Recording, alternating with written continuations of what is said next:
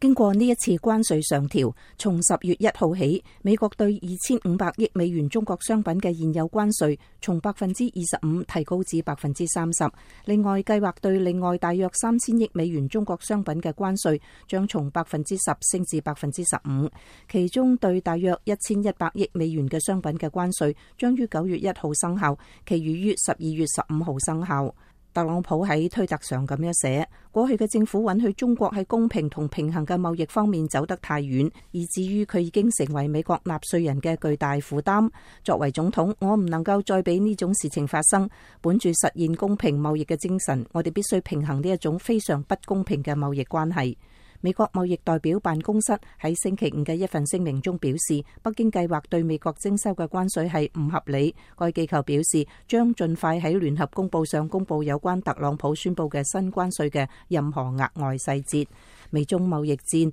喺星期五急劇升級。中國當日較早時候宣佈將提高價值750億美元嘅美國商品嘅關稅，包括原油、汽車同大豆、豬肉同玉米等農產品，以回應特朗普喺9月同12月對價值3000億美元嘅中國商品再徵稅嘅計劃。中國嘅關稅措施導致美國3大股票指數開市嘅時候大跌。隨住呢種持續1年嘅爭端對經濟損害越嚟越大，特朗普喺推特上要求美國聯儲局減息，並命令美國公司尋找替代中國嘅選擇。佢喺推特上咁寫：我哋偉大嘅美國公司因此被命令立即開始尋找替代中國嘅選擇，包括將佢哋嘅公司遷回家，喺美國製造佢哋嘅產品。加州大學聖迭戈分校中國經濟專家史宗漢對美國之音表示，美國商界一直指責中國喺處理唔公平貿易行為上缺乏進展，唔願意強烈嘅反對美國政府嘅強硬行動。史宗漢話，當時特朗普政府採取咄咄逼人嘅貿易對抗路線時，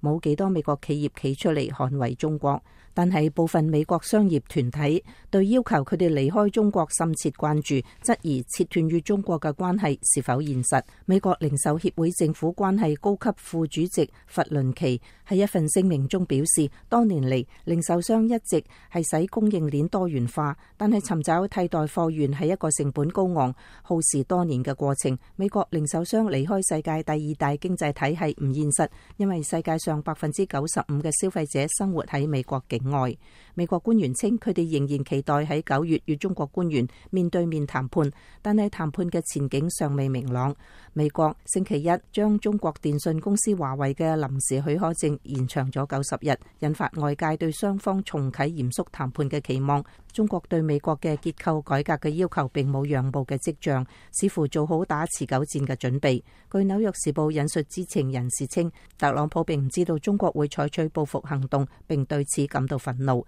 一啲經濟學家擔心貿易戰可能會觸發美國經濟衰退，呢種擔憂迫使白宮內部思考是否需要喺2020年大選前調整特朗普嘅政策。佢哋已經開始探索包括減稅在內嘅新財政刺激措施。美國聯儲局主席鮑威爾喺星期五較早時候表示，聯儲局將採取必要措施維持經濟增長，即使貿易糾紛拖累全球經濟，但係美國經濟狀況良好。美國國會議員對新關稅對美國消費者同生產者嘅危害提出警告。維吉尼亞州民主黨國會參議員沃納同海恩喺一份聯合聲明中咁寫：特朗普政府奇異嘅貿易政策破壞經濟穩定，使好多美國人嘅生計處於危險之中，破壞全球穩定，並從根本上未能使中國為佢唔公平行為承擔責任。以上係美國之音記者傑西喺華盛頓報道。